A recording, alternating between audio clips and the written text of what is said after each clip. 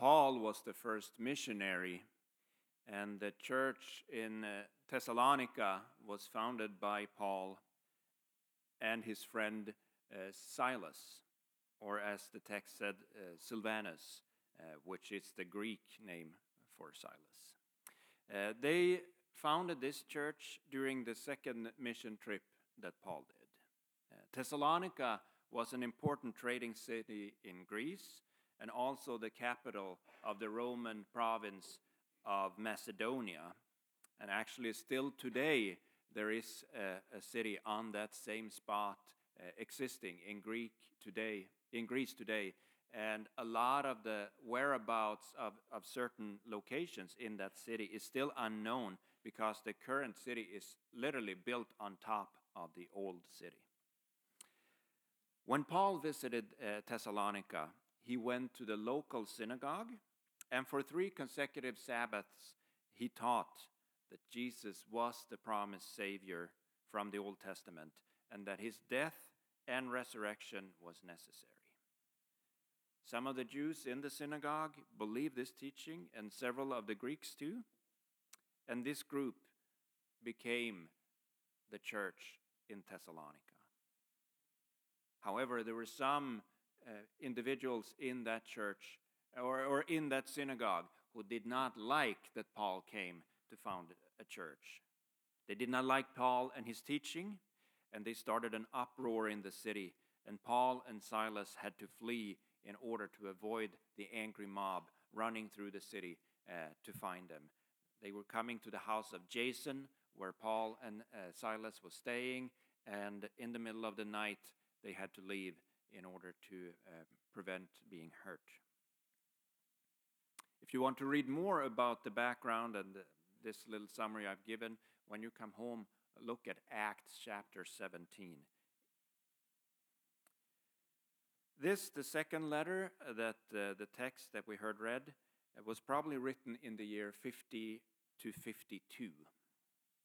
Paul was most likely in Corinth at the time of writing this letter. He addressed the recently new church and was talking about their faith. For us, this is the second letter. The first letter was written about 6 months prior to this one. So they were pretty closely written in time. If you were to stop and really do the exegetical, historical study about this, if there's one letter that's doubted about the origin in the New Testament, it is actually this one. There's a lot of arguing whether Paul wrote it or not. Some scholars said definitely not. Others says he did. What's interesting is that even though this is newer than the first letter, and the first letter has never been doubted, this letter is historically written about earlier than the first letter. So we know that the first church, they were really putting emphasis on this second letter, that it is important, and that's why we're stopping at this little brief and short book in the New Testament, only 3 chapters, and we'll be focusing on the first today. Yes, let us go to the Lord. Heavenly Father, we ask for your presence in a certain way at this time as we're trying to dissect your word. This is not me being up here saying something that I think is wise and good. God, I want this to be an opportunity for you to move with your Holy Spirit in me and in each and one of us gathered this morning. We want to hear from you. We are here, God, because we need you all the time. And this time of our service, God, touch our hearts. Make us more like you. Make us understand you a little bit more. And may we all go strengthened out of this service this morning, knowing that you love us. Pray all these things in your wonderful name, Jesus. Amen. So this morning, let's stop and think about it. Faith. What is faith? In my sermons, I usually say, well, the definition in the dictionary is, and I'm going to do that this morning too. I enjoy looking in the dictionary and find a definition for words. So here goes. Faith is complete trust or confidence in someone or something. Faith is complete trust or confidence in someone or something. Since you are here this morning, I assume that you have some thoughts regarding faith. We all put faith in different things on a daily basis. For example, I myself, and I see some of you here, share this faith with me. We put our faith in the Metra train system every morning and afternoon as we commute to and from Chicago for work. We put our trust and hope to the fact that the Metra train will arrive on schedule, that the signals and rails will work in order for the train to make it to the destination, to Union Station, to bring me there. And at 5:32 p.m., if you're in the city and catch that train home, you will see me being there. Sharp 5:32, the train is to leave and to bring me home. That's a practical way to put my trust to a way of traveling, and maybe a little humoristic about what faith is. But we all trust and believe and hope and really lean on all those things to work. Otherwise, I won't show up at my work on time and my whole day will be set off. But we can also put our faith into a spiritual system or a religion. When we do that, we have a philosophy that guides our ways of life and an inner sense that helps us make meaning when life takes us on various ways and different scenarios. The Christian faith is one way a person can take to find these things I just described.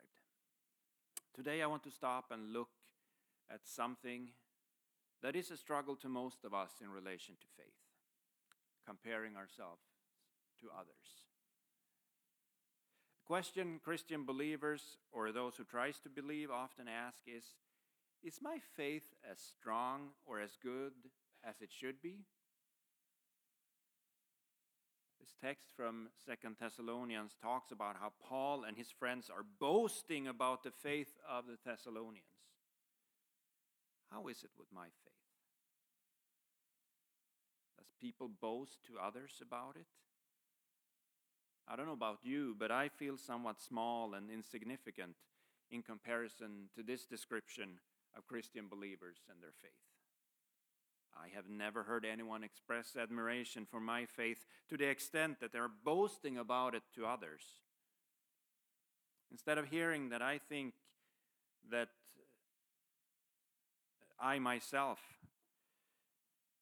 instead of hearing that I think, I tend to myself look at him or her saying, they are so much better Christians than me. They go to conferences. They pray so many times per day. They read their Bible systematically.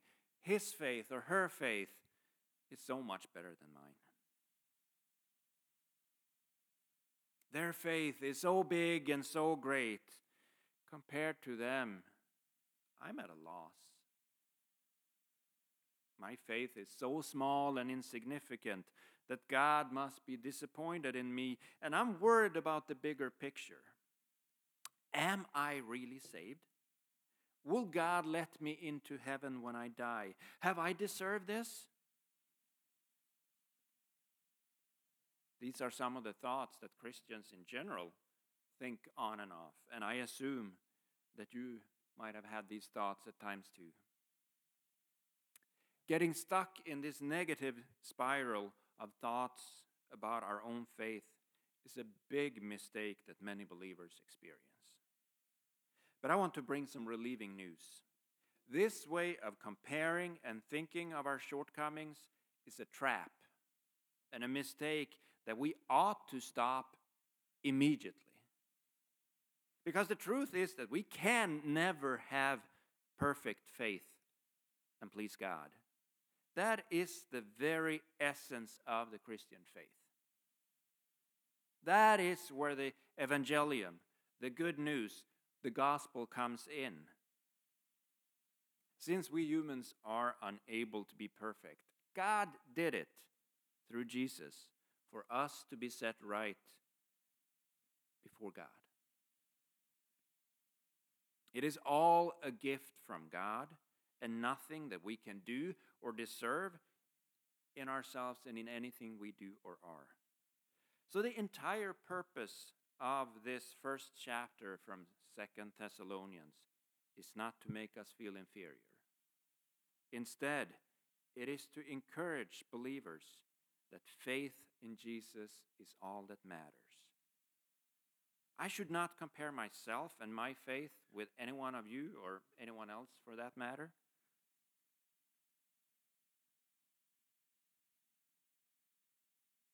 I can compare my faith with myself.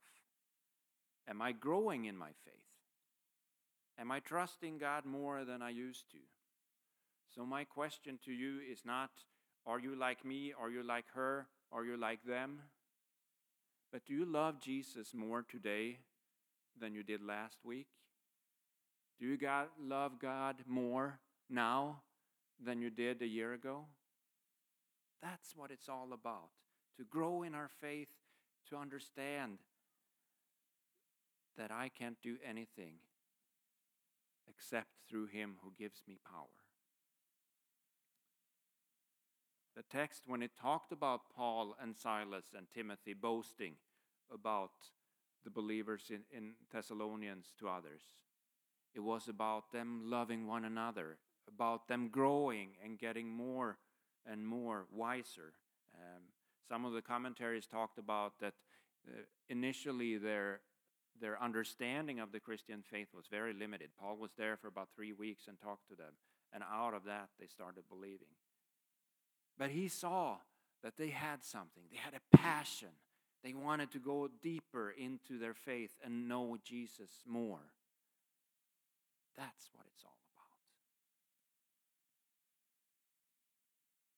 about. The entire plan of God is perfect, amazing grace. Perfect because it was all done by Jesus, who is God's Son, who is perfect. He did what no one else could. He was able to be the perfect one, coming before God, taking the punishment of shortcomings, of everything that we can't do, Jesus did. It's amazing because it's available to each and everyone who wants to believe in it. You don't have to be anyone or anything except willing to trust in this. That's what's so amazing about it. It is grace because it is free, and it sets us free from the judgment that this text talks about, that God is sending. Judgment is something that is scary and unpleasant to think of. Many of you here probably join in with me not liking the imagining God sending punishment over people. We prefer to stay in a mode of safety where we've been told that since we believe in God, everything is going to be okay and no harm will ever come our way. Jesus is on my side, so I will be fine no matter what. Even though I do believe that God is on the same side as believers, it is my experience in life and in my years working as a pastor and chaplain that we all have experiences of pain and suffering in our lives. Currently, I work as a chaplain at one of the major hospitals in the medical district in Chicago. And in my job, I frequently visit people who carry many of the existential questions that we all face at times. The question I hear the most is, why? Why did I get this diagnosis? Why did my loved one just die? Why didn't God save me from this? A those times it's hard to see a meaning. Life is difficult. And I could go on for the rest of the day telling you countless stories of visits I've had where I felt these questions hanging in the air, and I have felt inadequate, being unable to find a satisfactory answer to these whys. This past Friday, I met the dad of a 23-year-old woman who was in the neurological ICU where I work. This young woman had come in after having a seizure that lasted 8 minutes. This woman was born healthy. She was well. But about 1 year old of age, she caught a virus and became ill. This virus made her suffer brain injuries that caused her cognitive brain impairments that has affected her life from the age of 1. She's never been able to speak. She's dependent on help from her parents all the time. And listening to her dad sharing this was a very sad and difficult situation. This woman and her family are in this situation and have been there for many years. However, this family identified themselves as Christians. They were expressing that prayer is what is carrying them. And I see this story as one of many, but as a good illustration of the way life is for all of us. We all face troubles, one way or another.